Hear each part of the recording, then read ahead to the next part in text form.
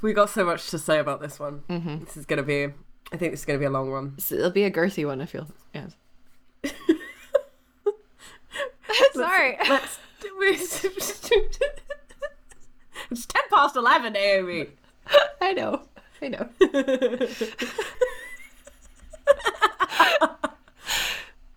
Hey, Naomi. Hey, Bex. What do you call an elf wearing earmuffs? I don't know. What do you call an elf wearing earmuffs? Whatever you want. He can't hear you. No. I do appreciate the amount of effort you're putting into these jokes. They're really good. There's a lot. There's a lot that are not deemed good enough. This is the thing. Is you have to think, if this is the quality that I'm giving out, what trash am I possibly rejecting? Oh, I can't wait to find out and share with the world what other things you're hiding. That sounded more criminal. Sinister Yeah, than really it did. So sorry. Shall we do the thing? I think so. Okay.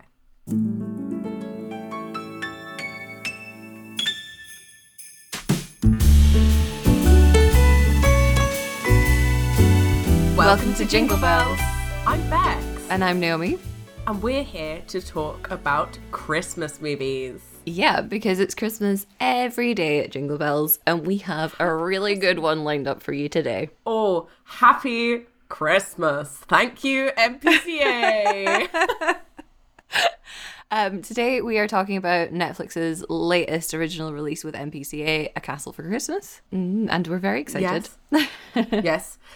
This is another Netflix classic. Mm-hmm. We did hope that this would tie into the Netflix Christmas Vanessa Hudgens universe, whatever you prefer to call it. Mm-hmm. And it does. We will get into all of the details. Again, Naomi and I have not yet spoken about this movie. We had a very brief 2-minute ramble before we started recording. Mm-hmm. So I'm going to say this now. There is absolutely no way we're going to talk about this movie in order. It is really good, so you should go watch it and then come and listen to the podcast. There is your disclaimer. You are welcome. Yeah. We're going to take you on a wild ramble for sure. For one, this is set in our homeland of Scotland, so we've got a lot of feels about it. A lot of feels. Yeah. But without further ado, I suppose we do some synopsis stuff. Yeah. Synopsis time. Boom, boom, boom, boom, boom, boom, boom, boom, boom. Synopsis time. Do you like my Daft Punk? Excellent. Good. I'm glad you said it, because poor Jingle Boy's having a time finding all these. Yeah, I was just going to let him just put that in the edit. There you go. You're welcome, Jingle Boy. Thank you, Jingle Boy, for making me sound not as terrible.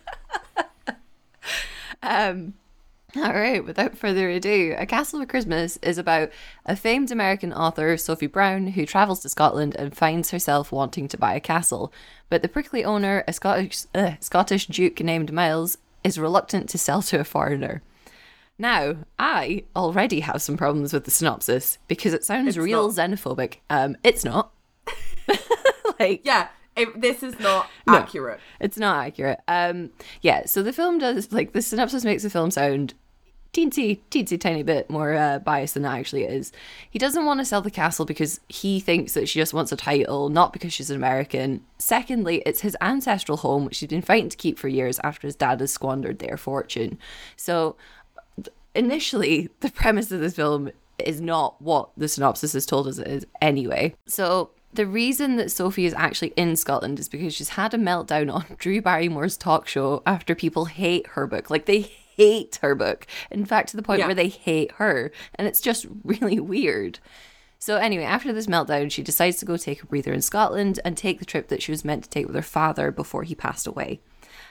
She goes to Dunbar to get back to her roots, as her family were also the castle's groundskeepers once upon a time.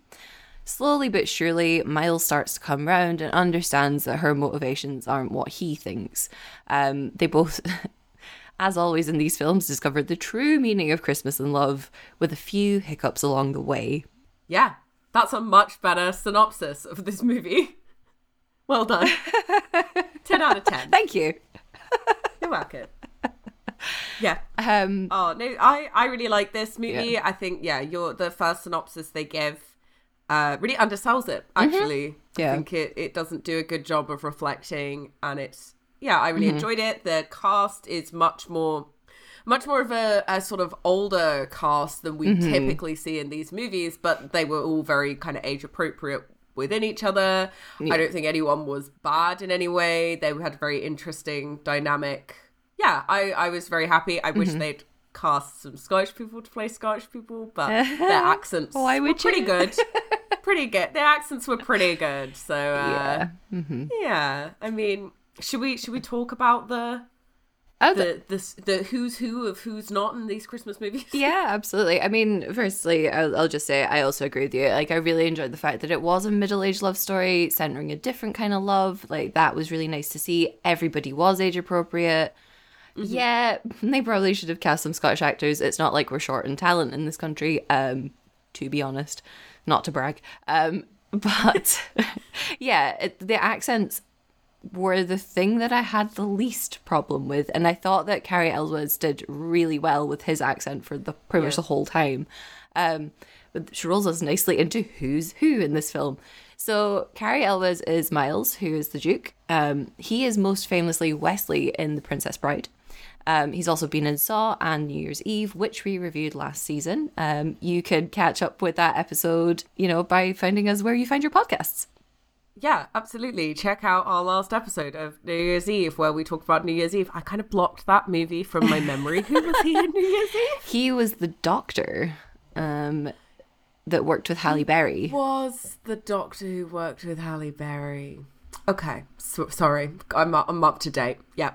I'm glad that you told me. Thank you. I was like, because I saw that in and spoiler alert, Naomi does all the research for this podcast. So I saw that you put that he was in New Year's Eve, which we reviewed last year. And number one, I forgot that we reviewed that movie because I hated it. And number two, I was like, I really can't place who. I was like, who was he? What was it? Did he play the guy? And then I was like, no, that was actually him. Yeah. Why was... No, he wasn't John Bon Jovi. No. He was just a doctor. That was it, John Bon Jovi. Yeah, just a doctor. Anyway, yes. Yeah. So anyway, he plays the Duke, Miles, the Duke of Dunbar. Yep, of Dunbar. Yeah. And then we have Brooke Shields, legend that she is, as Sophie. She has been in so many things anyway, but she was River Fields in Jane the Virgin. She's been in Law and Order Special Victims Unit, Scream Queens, Lipstick Jungle, and Hannah Montana.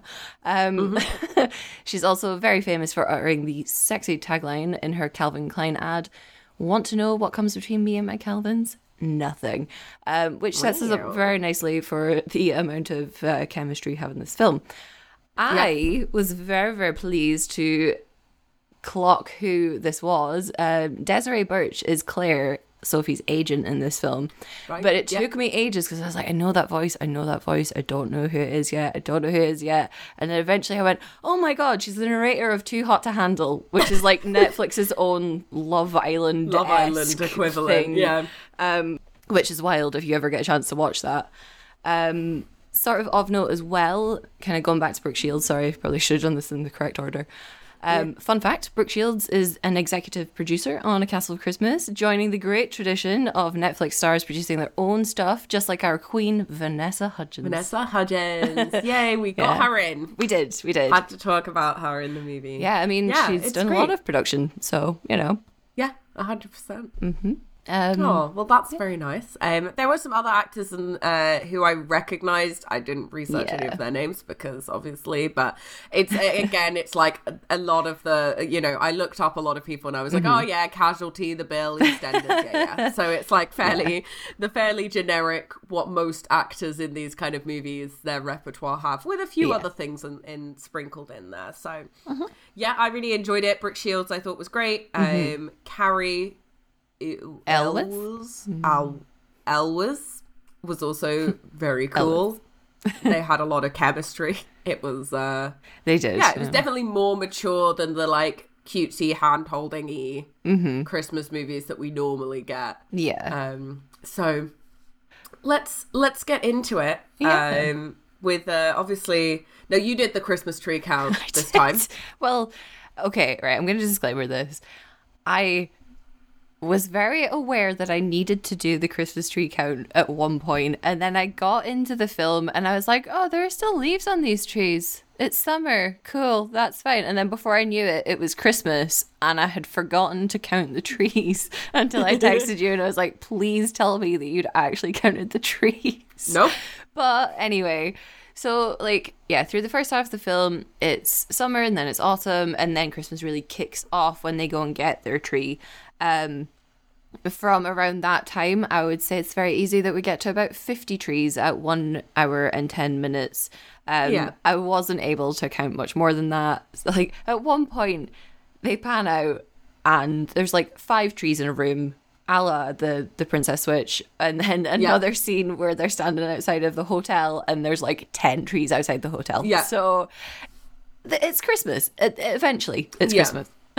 Yeah, I mean, normally we like to start Christmas a lot earlier in our Christmas movies, but in this one particularly, it did kind of lead up. I mean, it was for 3 months up to the season, so like she got there in October, September time. So there's not going to be Christmas trees kicking around then because we don't live there. Obviously, if we lived there, then maybe Christmas trees a lot earlier. But for most people, but there was still an abundance of Christmas festivities when it did get to Christmas. The place was beautifully decorated. There were lights everywhere. They had fancy ribbons and massive baubles and all sorts, and they did a lot of variety of activities, but particularly they had the Christmas Eve ball. The arbitrary Christmas deadline was to get everything ready for the Christmas Eve ball.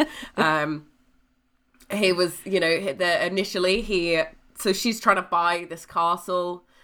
He has no money because his dad, the ex-duke, squandered it all. So she's trying to buy the castle because of her family connection there with her dad and her grandfather previously being the groundkeepers, and her maiden name being McGinty, which is cool. So really, that was a nice touch, I thought, to just like insert her some Scottish heritage through that. But yeah, so their arbitrary Christmas deadline is this. He thinks he's going to scare her out of the castle, and then he'll get to keep the non-refundable deposit, and that will help them a little bit with their money problems. Yeah. Because he assumes that she's some uppity American, she's not going to like dealing with the cold and all the rest of it, and that's going to be it. So no, but she's tougher than that. Like she's determined. Yeah, we're timelining through this quite nicely. At one point Miles mentions that she's stuck around for 42 days, so like I think that's about halfway through. And then Sophie herself is like, yeah, I'm not going anywhere. I want this castle. It's my castle now. I imagine she's put down a pretty hefty deposit, to be fair. So you wouldn't want to be walking away from it that easily. Yeah, that's true. Although, to be fair, like they mention this throughout the film, like over and over again, until they have their very unnecessary conflict, which we will touch on later. And she's like, yeah, do you know what? I'm done. Like, I'm not even bothered about the castle. I want to share the castle with you in the end, but you're being such an idiot that I will walk away from my hefty deposit. Yeah, you idiot. It was nicely balanced. They did a lot of like character building and also a lot of relationship building in this, which didn't feel forced. It felt really nice. So, for example, like Sophie's knitting circle, I loved that. Oh, the fact that she had friends, and like, because it would have been very easy and very classic Christmas film if they'd made her an outsider and like she'd fallen into a pile of like manure, or she'd fallen down a well or something like that, and like nobody had helped her. They just made fun of her instead. But they didn't do that. They gave her friends. They gave her real relationships. They gave her a real nice soul-searching journey. And for me, I wonder how much Brooke Shields put into that, and how much she was like, well, I don't want her to be an idiot. I don't want her to be an outsider. We want to be like a nice, welcoming community. I imagine the writers had more to do with that than Brooke. But like the way that it was played, it's really nicely done. Yeah, I noticed this as well, because they never really give them any meaningful friends in Christmas movies. They have, like, you know, the token best friend or the sister or the whatever, but they don't really spend a lot of time with them. They just spend a lot of time with, like, the love interest, and that's kind of it.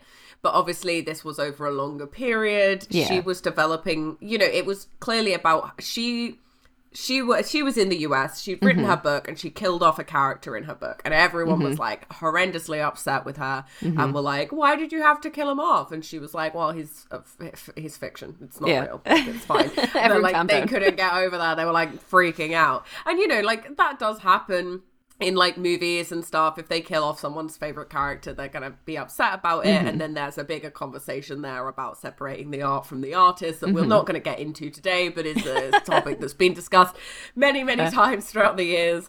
You know, and also she has a meltdown on the Drew Barrymore show, which is the funniest thing in the world to me, because I didn't know that I was like, you got Drew Barrymore in to play herself, great, fantastic, love this.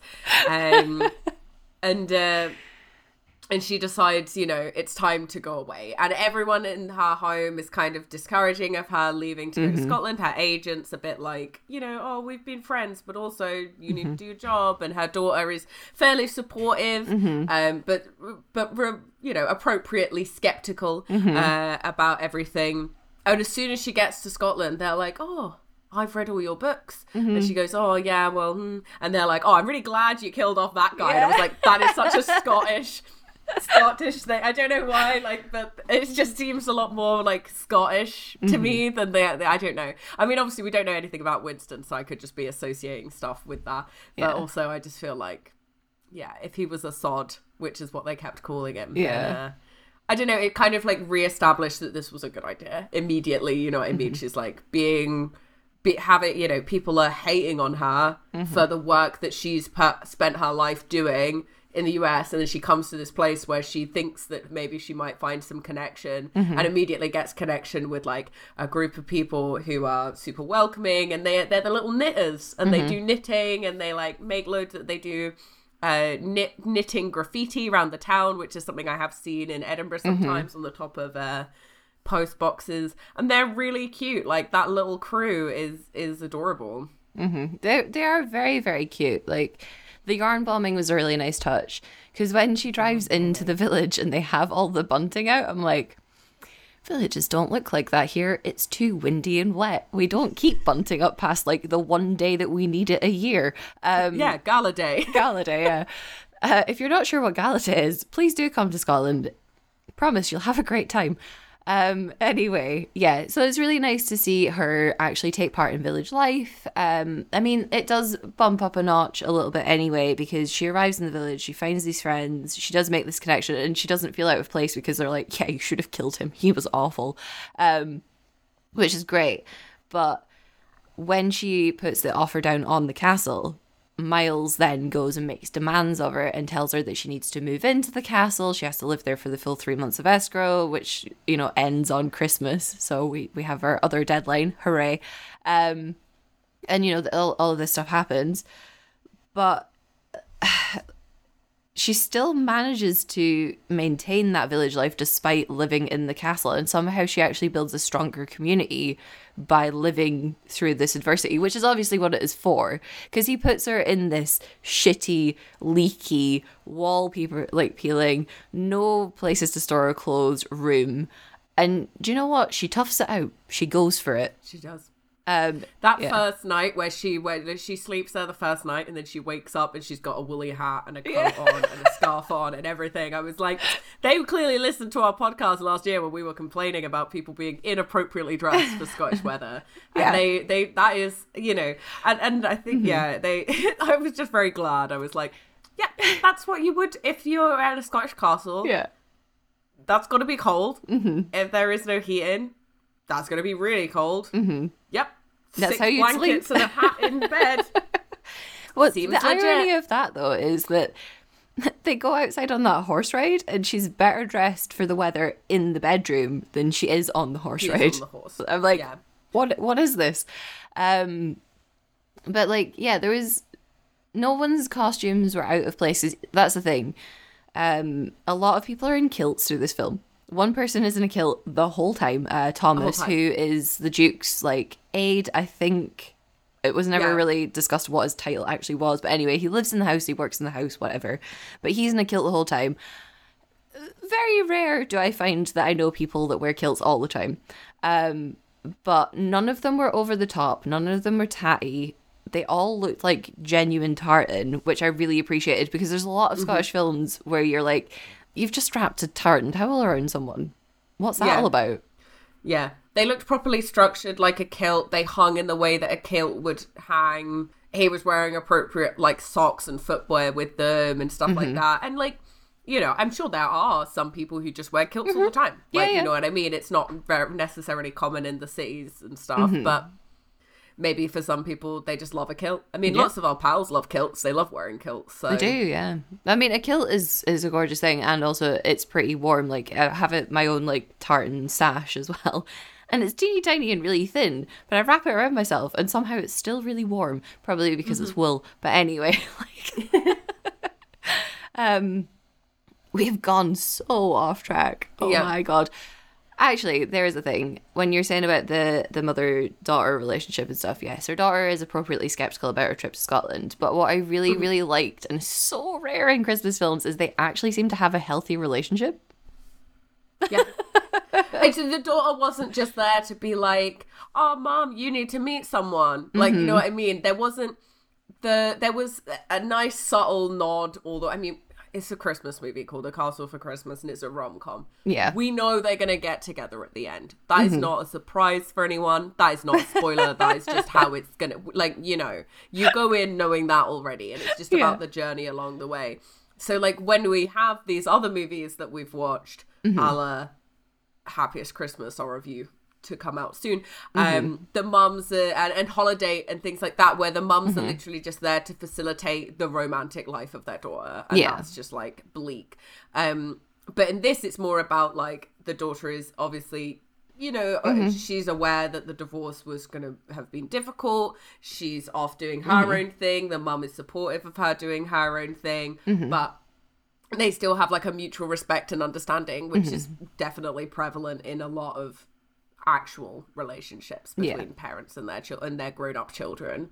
So yeah, I really liked it. Lexi, I think, was the name of her daughter. Yes. At the end of the movie, she shows up to surprise her and it's really cute, and they have like a little hot chocolate cozy moment together, and it's very sweet, and I liked it a lot. It's nice. Like, they do intersperse the calls with the daughter quite nicely. They're very natural. Like, yeah, it's just an actual... I think the whole film, because all of the characters managed to get this to some extent, like some more than others, but they're all pretty well rounded, and they're all actually like 3D people as opposed to these 2D representations where they're like, yeah, you go get some girl, or like, you know, all of this kind of stuff. No one is forcing them into being in a relationship. You know, there's some speculation, there's some innuendo from a few people every now and then, but every single one of the characters with a romantic storyline gets that, because Maisie, who is the B&B owner, part of Sophie's knitting circle, you know, she has her own little love story with Thomas. In fact, they talk about the fact that Maisie's also divorced as well.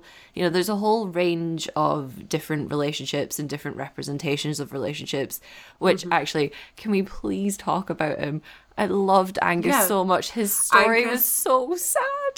It was like literally heartbreaking. He doesn't... Angus was very sweet. Yeah. He was the gentleman in the knitting circle and a bit of a gentle giant. And he just didn't talk. Yeah. He hadn't spoken since his husband had passed away, which is like really, really sad. Yeah. But he was still like present and supportive and had personality and a bit of like something about him. Yeah. Even though he had like very little to say. And when he did have a line to say, you know, it tore me apart. It literally, you know, I can't even remember what the line was 100%. I should have written it down. But it was never a mistake to love someone.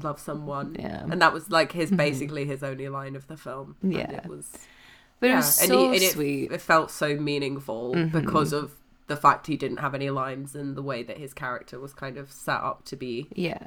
Yeah, he did sing though, which I was very surprised at when they did the carols, and I was like, he's singing, oh my god, is this the moment where he starts talking? And then it wasn't. But like, Angus's story is really sweet. It's really sad because, yeah, his husband passed away, but his husband had been a member of the Knitting Circle before Angus. And then after his death, Angus joined, and he'd just always been there in that comforting space. And nobody was judgmental, because that was the thing. When he came up initially, I had a horrible feeling that they could have portrayed Sophie one of two ways. I thought that that was the moment where she was going to end up making herself an outsider, because I thought she was going to say the wrong thing. But what I was pleasantly surprised about is that she actually was just like, oh, okay. And like, nobody really batted an eyelid. It was just stated as fact, taken as it was, and moved on from, and just accepted.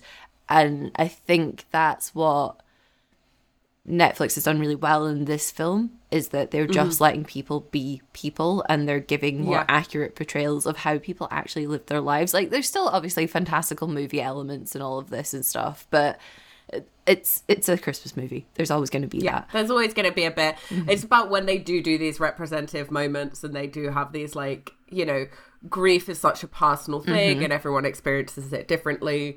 It's very nice that they've done that in a way where everyone is very it's also nice that there is an LGBT character, and no one's like, oh, his husband, ooh, like, it's a bit, you know, they just go, his husband passed away, he hasn't spoken since, and that's it. It's not a case of, like, you know, they're not pressuring him into talking. They're not trying, you know, they're including him as he wishes to be included. Like, and they're entirely respectful of that. And that's it. And it's just about the company, the present moment, and the company they have, not about their past, not about the speculative future that they could have. Just they're living their life and doing their thing. And I like that a lot. I think it's very, very sweet. Yeah, it was really refreshing, because that is it. Like, all of the films that we review is somehow, like, forcing people into positions that they shouldn't necessarily be in. But anyway, I suppose, seeing as we've already kind of hinted at it, we should really talk about this Scotland stuff, because I do have some questions about the geography of this film. So Dunbar is... The actual Dunbar, I don't know whether there is a castle Dunbar or a place that is Dunbar, but the actual Dunbar is like like North Berwick way. It's in Peeblesshire or something, isn't it? Well, down south, probably more that direction. I think Dunbar, because it's filmed at Dalmeny House, if I'm correct. Dalmeny House near Edinburgh. South Queensferry. Yeah, so it's filmed there. So it's not in the north. It's not in Aberdeen, as we're kind of told in the film anyway. I don't think Dunbar itself is actually real. Yeah, they say that, because he takes her out on a drive around Aberdeenshire, and he's like, there's loads of property, it's really cheap in Aberdeenshire, because there's, let me try to get this right, 3,000 castles in Scotland. Most of them are, like, you know, being sold and stuff at the moment, or they're in disrepair. It's a very sad state of affairs. If you want to learn more about it, I would go and look at Historic Scotland. They'll have more information and more accurate information than we do. But yes, so I think Dunbar is fictional, but it's fictionally set in Aberdeenshire, which is why I have a lot of questions, because at one point, as Sophie is trying to leave Dunbar, she's like, oh, it's only 2 hours to Edinburgh. And I'm like, if you're in Aberdeenshire, it's definitely not 2 hours to Edinburgh, Sophie. I thought like, it was going to be where the actual Dunbar is. And I was like, well, that's not 2 hours to Edinburgh either. No, but it says, or is kind of thing, that it is in Aberdeenshire. Having said that, as she's driving out of Edinburgh to get there in the first place, I am sure they go through like 5 different villages to make this one village. Oh, 100%. I mean, they have to have the rural-esque village, but they can't show what a village actually looks like. And stuff. Like, that's the thing. She was like, I'm going to go get hidden away in Scotland. I was like, we have internet. Like, I don't know what we don't live in the past. Like, you know, given the disrepair of that castle, I'd forgive her for thinking that we lived in the past. Yeah, it's like, we live in the past. All we do is sit around in the pub and knit. That's it. Yeah. No one has a phone. No one does anything else. It's like, no. Okay, sure. I mean, like, I get it. It's that kind of village life. That's what they're trying to sort of portray, is this sort of small local community that come together to do things and live off the land and whatever. Yeah. Yeah, I was a bit like, it's not hidden away. Like, Scotland's a massive country. We have like a lot of people live here. Yeah, a lot of people also visit here now, to be fair. Yeah. Speaking of visiting Scotland, can we just talk about it? Can we just talk about it very briefly? You don't want to talk about the subtitles? Can we go back to the subtitles? We could I have to mention the this. subtitles. I have to mention it. Okay, because I literally sent you a voice message as soon as it happened. I know. Frank and Mrs. Donatelli are there. They just show up for a romantic Christmas getaway. In so is Frank Mr. Donatelli? Like, what's happening? Because she's Mrs. Donatelli, right? She's always been Mrs. Donatelli, and there's no establishment about who her background is. Sorry, Frank and Mrs. Donatelli are both from the Princess Switch. Yes. There we go. This is our tie-in with the Netflix cinematic universe that we didn't... this was the only tie-in with this film that I could see with the wider Netflix Christmas cinematic universe. And it's just Frank and Mrs. Donatelli happen to show up at the same inn for a romantic weekend package. So, did you say that on purpose? What? Mrs. Donatelli's getting a nice package? Yes. Sorry. Whee! Anyway, yeah, so they show up, which honestly, like, it was really funny. So you messaged me in the middle of me watching the film as well. But I was like, I think I was about 20 minutes behind you. And so I was sitting for 20 minutes, but I was like, don't know what this is going to be. Don't know what it is. At one point, I freaked out and I was like, hold the fucking phone, because they were decorating trees and I thought Maisie had an acorn in her hand, but she didn't. And I was so disappointed. Like, I got up, I leapt at the laptop, paused it, went back, and I was like, hang on. No, damn it, it's just a bauble. Because, like, I also really appreciated the fact that Miles had hand-whittled his own sheep ornament for the tree. Great. The classic royal whittling. It's mandatory. Is that, like, part of royal training? Like, how to cross your legs, how to whittle something? Like, I don't really... Well, we've said for ages there's princess school, right, where all the princesses go. Well, clearly there's prince school and duke school and earl school as well, and they all go and learn how to whittle. They do. And ride horses. Have to. And talk in an English accent, regardless of where they're from. Actually, to be fair, that was a really good line. When she was like, I thought dukes were meant to be gentlemen. And he was like, aye, that's English dukes. I was like, ha ha ha. It was great. It was so good. But yeah, anyway. So Frank and Mrs. Donatelli's appearance obviously confirms that A Castle for Christmas is part of the Netflix Christmas universe. And yes, do you know what? We're going to have another Netflix Cinematic Universe episode this season, because why not? Why the fuck not? There's a lot of conspiracy. I'm gonna come up with some more conspiracy theories. I'm gonna have I might rewatch all of the movies in the Netflix Christmas Cinematic Universe that we haven't already watched this year. Yeah. Okay. I was gonna say so many now. It's so many. Quite a lot. Maybe I went all, but then I'd have to watch The Christmas Prince 2 again. No, you can just listen to some of them. I'll watch some of them. Just listen to our episode again. It'll be fine. Yeah, that's true. Okay, sorry guys, I interrupted your Scottish chat. It doesn't matter. We warned them. It's fine. Yeah. I interrupted your Scottish chat to talk about Mrs. Donatelli. Yeah. Oh my god. Subtitles. They had subtitles. They also had subtitles in Scots, which was great. Yeah. It's just everything was available. I loved that they actually had like a lot of Scottish slang in there, like they Egypt. did, yeah. It's the first time I've seen Walloper in a movie, which is always which really cracked me up.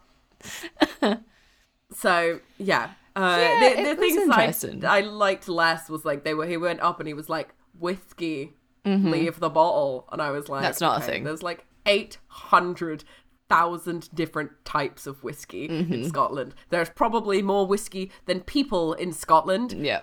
You're gonna have to be more specific. Yeah, and like whiskey, leave the bottle is not a thing in Scotland. It's not legal. We don't do that. And I'm also pretty sure, even if you're in a remote village, you don't do that. One, it's not responsible drinking. Two, it's illegal. It's very, very illegal. But yeah, there's a lot of different kinds of whiskey. I wouldn't say that they're heavy on the drinking in this film, but like, can I also just say that we don't have a lot of, what I'm going to call them, like trad sessions in so many pubs, at least not every night of the week. Like, that's more of a weekend thing. So the fact that they've walked into this pub on like a Wednesday evening and there's a full band playing is not strictly accurate depending on where you are. But it's Christmas. Well, no, because they start doing them in like October. So you're like, well, it's Halloween. They've been listening to this podcast. Yeah. I also really appreciated the fact that they paid a lot of attention to detail. I mean, they were filming in Edinburgh and around Scotland anyway, but like the fact that they had Lothian buses in there with an advert for her like latest book was great. I loved that. Yeah. I think that was awesome. The taxis were accurate instead of actually like having black cabs, kind of like London black cabs. We have similar cabs in Edinburgh. Like, let's just get that off the bat. They're similar not the design. same. Yeah. No. Ours are painted quite a lot. You can pay. It's like £250 to £300 to have your business advertised on a taxi, like on the outside, something like that. Yeah, so you can pay for promotion. So a lot of companies do that as well, especially if they do like booze or if they're very local or something like that. They'll pay to be advertised on the outside of a taxi. You can get there's an iBrew taxi that drives around sometimes that's bright orange and all of that. So it's not the classic black, and normally if they are a taxi company they will have their number printed on the side. And I was looking at that actually, because I was looking at what they had painted on the cab, because I really wanted to be like, would have been good if they changed the area code on the cab. Yeah, it was like 0131. It's like, that's not an Aberdeenshire area code. Yeah, right. Although also, did the taxi driver all the way from Edinburgh to Aberdeen? Because that's expensive. I was like, that's going to cost a fortune. I literally was thinking, I was like, holy shit, where is that? That's when I thought, oh, maybe she's just going to Dunbar, in which case, it would be expensive, but it'd probably be like, you get on the bypass, you can do round, blah, blah, blah, go through East Lothian, like, probably wouldn't be too bad. But it'd still be like 40, 50 quid. But then she's buying a castle, so what's 50 quid to her? You know what I mean? Yeah, I mean, actually, like, let's get on to that as well, because, like, Bex and I are both creatives, artists, writers. Like, we have many, many hats to wear. But so many hats. Sophie is a writer, and I'm like, how the utter fuck does she have so much money? Like, I get it, she's got loads of bestsellers, blah, blah, blah, whatever. But at the same time, I'm like, she's a writer. Yeah, she's going to be a writer like J.K. Rowling is a writer. Like, that's the comparison they're doing, you know what I mean? Obviously, we do not support J.K. Rowling on this podcast, but like, just as a comparison, it's like George R.R. Martin. Like, these people must have so much money at this point. And it's that kind of thing where I know a lot of young kids are like, I want to be an author when I grow up or whatever. And they think they're going to be really successful and make loads of money. Spoiler alert, 99.9% of authors do not make billions and billions on their books. They make maybe a livable wage. Even like Ian Rankin's probably not super loaded, and he does a book every fucking year. Like Stephen King and stuff will probably earn a lot of money, but you know, the majority of authors, you release a few books and you might get some money from it, but it's not going to be enough to buy a bloody castle. No. I mean, it did look like she had like 8 or 9 Emma Gale books in this series that had obviously sold out and bestsellers and whatever. She had enough of an audience base to have a hate crew outside of a TV studio. So maybe she is meant to be at that kind of like very, very top level of authors. And I imagine that is exactly what it is. But what I did really enjoy is that her writing style / journey felt very genuinely accurate to what a writing journey actually is. Like, the fact that she's lying to her agent about the number of pages that she has, which is 0, through the whole film. And then, like, you know, she's got her post-its up on the wall. She's got, like, you know, her desk all set out and everything. And every writer does all of this stuff with the best of intentions. And at the end of the day, the best thing that we can, like, always do is just sit down and write the fucking thing. Just write the fucking thing. That, like, you know, the fact that she is still at this exponential level and she's still going, yeah, I totally have those pages for you, but like then it turns out she does not have the pages. You know, like, accurate, very accurate. I really like that. She was like, the well spoke to her, and she was like, yeah, what did the well say? Like, yes. I was like, yeah. I mean, because obviously when you write, because we both write poetry as well, and that's like a different kind of writing, but it's like, sometimes you look at some of the stuff that's like written, it's like, I know that this is meant to be like similes and metaphors and not literal and whatever, but like, yeah, sometimes you do have to look at I mean, everyone's going to be their own worst critic. That's just how it is. But I am glad. And I did think this was going to happen as well, when she was kind of, she's Sophie Brown because her husband's name was Brown. And obviously this was a lot of this movie was about finding her own identity, and that was separate from her relationship with the Duke. Which I really appreciated, because a lot of the time it's like, oh, you need a new identity, get married. Whereas this was like actually going back to her roots and going back to her heritage and looking at where her family grew up. So it was like, she became Sophie McGinty. She wrote a different kind of novel that her agent wasn't too keen on her doing. And I mean, all of that was great. I was like, I would have read Heart of a Warrior. That sounds cool. I mean, honestly, that sounds right up my alley. It could have just been Outlander, but hey, like, it's all good. Copyright. No, it was great. Like, to be fair, I think because we've watched so many of these films now, like, I am starting to get to the point where I'm like, oh, they've mentioned her maiden name. She's definitely going to have that by the end of the film. Yeah. The same with Angus. I was like, oh, okay, so he's not talking now, but he will by the end of the film. He absolutely has to. And then the same with like, oh, they're obviously going to get together. There'll be some like drama and stuff in between the times. But yeah. Even in its predictability, the payoff of all of these moments was worth it. Like, there's nothing about this that felt forced. It did feel like a natural progression to her going back to her maiden name, to be inspired by the land that she's come like to call home and stuff as well, like a place where she feels like she belongs and where she's seen. Like even when she finishes The Heart of a Warrior and it becomes a bestseller, and then she goes back onto Drew Barrymore's show at the end of the film as well. I know, double Drew Barrymore. What more could we want out of life? But clearly all filmed the same day. Yeah, like absolutely. Just one day of Drew Barrymore. We've got Drew today and today only, and she's got 2 hours. Let's get it done. So it was great. Like, it wasn't cheesy, and it wasn't forced, and it wasn't them getting engaged within a week of knowing each other. Like 3 months is a short period of time. But having said that, I do feel like a middle-aged love story should progress faster than a younger one anyway, because, like, at that point, these people are... You're running out of time. No, I'm joking. They're running out of time. The clock is really ticking on that one. But, no, they've got, like, certain reassurances in themselves. They're, like, certain things that they know about themselves, and they're like, I know what I want. I'm just done messing around. Like, let's just... crack on with it and do our own thing, which is why I did feel like the conflict half an hour from the end was just completely unnecessary. 100%. I agree. Because so like we get to a certain point in this movie, there's lots of whatever, they're doing stuff, they're getting ready for the ball, blah blah blah. There's a lot of chemistry kind of from the get-go with this guy, because he's a bit rude and whatever, but like it's clear that he fancies her, he's like, you did a DNA test and your ancestors Mary Queen of Scots, like literally like so funny. So there's like a lot of humor there's a lot of like, clearly there's some sexual tension, there's some chemistry that develops over the time that they're there. They kind of surprise each other and they learn more about each other, and it endears them. It's very classic, like what you would expect from this kind of movie.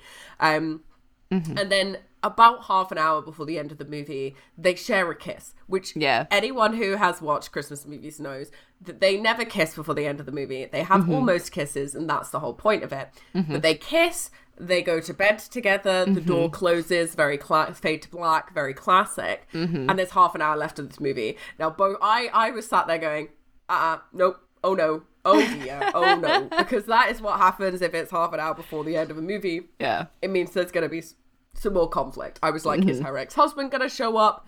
What's gonna happen? Is there gonna be like some other thing? Like, and I really, really felt like there wasn't actually reason for them to have this falling out. Like, he is scared of commitment or whatever, and like she says to him, well, why can't we stay together in this car? Like, I will buy the castle, solve the money problems.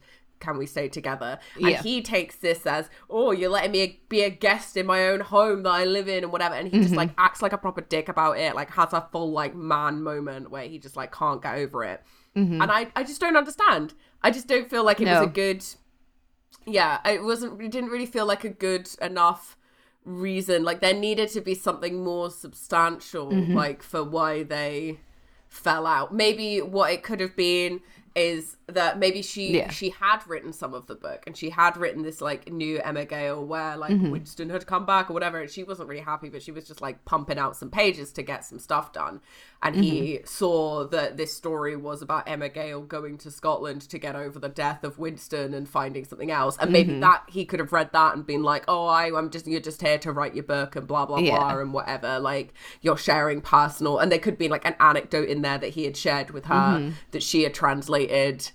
Maybe that would have caused it. Obviously, they would have changed some of the stuff and whatever. But there just needed to be something where I felt like it was a more personal betrayal for him to be that angry. To him to be that egregious and that sort of rude and spiteful to her. Do you know what I mean? Yeah, 100%. Like, it just, that was the thing, is like they had this very like steamy kiss, and then they went to bed, and then they woke up the next day and they were so bad at pretending they hadn't had sex. Like, they were so bad at it because everybody was like, oh, but like, for they were audio listeners, we were raising our eyebrows and looking at each other in a suggestive way. But yeah, they were so bad at it. And then, no, do you know what? I totally agree with you. It was completely unnecessary conflict.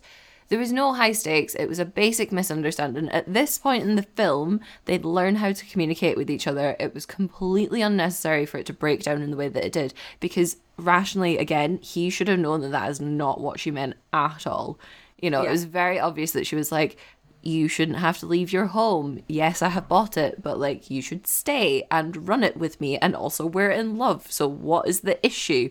You know, but then like he'd had those odd little bits and moments anyway, because when they had their near kiss after they'd been at the pub the first time, and he was like, it's not a date, and I was like, yeah, she understands that it's not a date, but you're, you know, chemistry, it's okay if you want a baby kiss. And then they do this awkward like handshake hug thing, and as she's walking away with the dog who's abandoned his actual owner, the dog is completely abandoned her. He's like, I'm gonna get more treats from her, see you later. So she's walking away, and he shouts it again, and I'm like, you absolute moron, she knows it's not a date. Just stop it. It's just such a man thing, just to be like, I gotta get the final word, it's not a date, I said the stupid thing, like. Yeah, so dumb. And especially because they do have like these really nice romantic moments, like the montage where it snows and she wraps that big shawl around her and they go out into the garden was so cute. Oh my god. And he's teaching her how to Kaylee. Very, very sweet. So nice. So nice. And then they had their like horse riding moment, because when Christmas kicks in this film, it really kicks up a notch. And she's like, oh, we should go get a tree, because it started snowing. And I'm like, what other time would you go get a tree other than the middle of a blizzard? But sure. And this actually was before the Frank and Donatelli appearance. So they were riding into the woods, and I was like, oh my god, is there a fucking wolf in these woods? Is she going to fight off the wolf? Is that what's going to happen? Like, finally, a woman in the Netflix universe is going to fight her own wolf. Oh my god. Yes. That's what I wanted. That's what I'd hoped for. Yeah.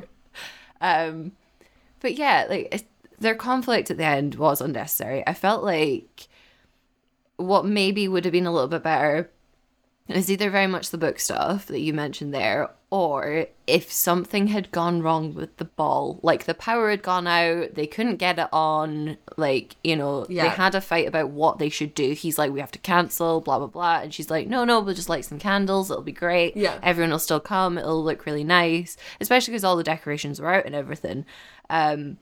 But yeah, instead we had this fucking bullshit where he's like, you're being so mean. You're not actually, like, you don't care about me in the castle and stuff. So. Yeah, it could have been like, there's a whole load of things that it could have been. And like, you know, it could have been that he didn't tell, like, she didn't know the financial difficulties that the castle was in. And then later, you know, found out the contract was, you know, he was trying to drive her out, which she knew. And that's the thing, is like, they had all these things that could have been the conflict, and they chose to make her aware of it, which I love. Obviously, I really think, like, you know, she had the right amount of, like, wham and sass and kind of a wherewithal that made her a much more relatable protagonist and a much more relatable sort of, like, female lead in these movies than we normally get, which is great because normally they're, like, stupid and they don't talk, and it's like, you know, problems that could have been caused by having a conversation, but, like, you know, resolved by having a conversation.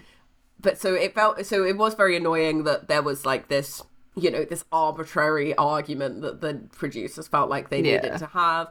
And I just think there could have been, if they needed to have an argument, which, I mean, all they needed to do was just not have them make out for an extra half hour. Right. Like, so, you know, that's, you don't need to have and then you don't need the additional conflict. You can have, you know, this, or have them be really drunk. They went to the thing, they drank loads of whiskey, they had a kiss, and now they're, like, awkward and they don't talk about it for, like, 30 minutes. Like, that's totally fine. You could have done that. But I think it's, I don't know. That is my one gripe. I mean, I have a million other things I could say about this movie. And, you know, I want to talk about Hamish. I want to talk about all the cardigans. I want to talk about Robbie Williams being Oh my God, yes. Holy crap. I was like, what is the budget for this film? How have they got Robbie Williams on the soundtrack? Because that was it. I was sitting and I was like, this song's really familiar. And I was like, of course it's She's the One. Of course it is. What She's other melancholy would you have that then builds into big sweeping romance? Oh my God. Yeah, because like kind of following this, so everything's broken down. Miles is having like a sad read of her books in his bed while Robbie Williams plays. And then eventually he goes to get her and she's like she's trying to rewrite Emma Gale, isn't she? Instead of actually writing the book she wants to write. And then she goes to open the window and he nails her in the face with a snowball because he's trying to get her attention. Just like so bad. So good. I did think it was gonna, like, when she came down the stairs, I thought they were gonna, like, movie magic her into being ready and not in her pajamas and robe. No, I'm glad that she wasn't. Yeah. I'm glad she, like, came downstairs, she was snotty and whatever. She immediately throws a snowball at him. He, like, smiles at her. She looks fucking furious. I was like, He finally admits his feelings. He kind of loosely apologizes, but not really, but kind of does. Yeah. He admits that he was wrong, and she calls him a dobber, which is fucking hilarious. And they have a big smooch, and then they all go off to the party where they dance to Kaylee. She is in appropriate footwear for Kaylee dancing, which I was very impressed with. Yeah. I was like, yay! All the outfits are really good. Like, even the costumes for all the knitters seem like things that they would actually wear. Angus has a really nice fancy knitted jumper. He has baubles in his beard, which I love. Lexi shows up. She is appropriately dressed for this kind of ball. I mean, that dress that she has, that Brooke Shields wears, that sort of black... The tartan one. Tartan, satin, whatever thing. It's really lovely. It's the perfect kind of, you know, it's not too princessy. It's very kind of fancy. And, you know, and I like that it's the Duke of Dunbar, of Dundunbar, and the Lady Sophie, and they wait and they wait, and she says McGinty, and everyone cheers, and they roast him as he's giving a toast, and it's very Scottish, and there's lots of booze and dancing and a Kaylee, and I'm like, sweet, great. No, it was great. Fantastic. Yeah, it was a beautiful, nice round out. And I have to say this to you before we do our wrap up and stuff. Okay. The decorations were flawless. Absolutely flawless. Yeah. But at the start of all the Christmas, I have to ask, do those actors get paid less for being undecorated Christmas trees? Yes, I would say because it's less it's not as heavy, the costume. It's not as heavy, They don't have tinsel and a star on their head. They don't have to hold it together quite so much. Don't shake, the bells will jingle. Yeah, we could go on about this film for so long. Yeah, this and the will terrible be green extensions that she had in her hair, and him reading her the book being a power move, and the fact that she cycles and he's an environmentalist. Yeah. All of these things, but we can't because we're already over the time. Yeah, we're like, this will be like the longest episode we have this season by I think so. a country 100%. mile. But it was so enjoyable. This film did not disappoint. Like, kind of like Love Hard, which you can join us for next week. Yeah. You know, I thought it was gonna be possibly terrible, but it was not. It was great. They did a good job. Well done, MPCA. Yeah. And do you know what? I didn't hate the portrayal of Scotland. I thought it was actually pretty good. Yeah, I think they did a good job. Yeah. Just putting that in again, so Jingle Boy has to put in the fireworks noises once again. Thanks. Cheers. He loves it. He does. He loves it. Yeah, do you know what? I'm going to give this 4.5 Vanessa Hudgens out of 5.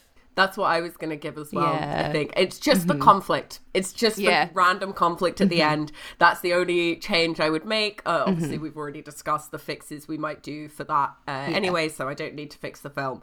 But yeah, I have a strong recommendation for this one. It's a great addition to the universe, even though I wish it had a few more references sprinkled in just for us. But it was still enjoyable nonetheless.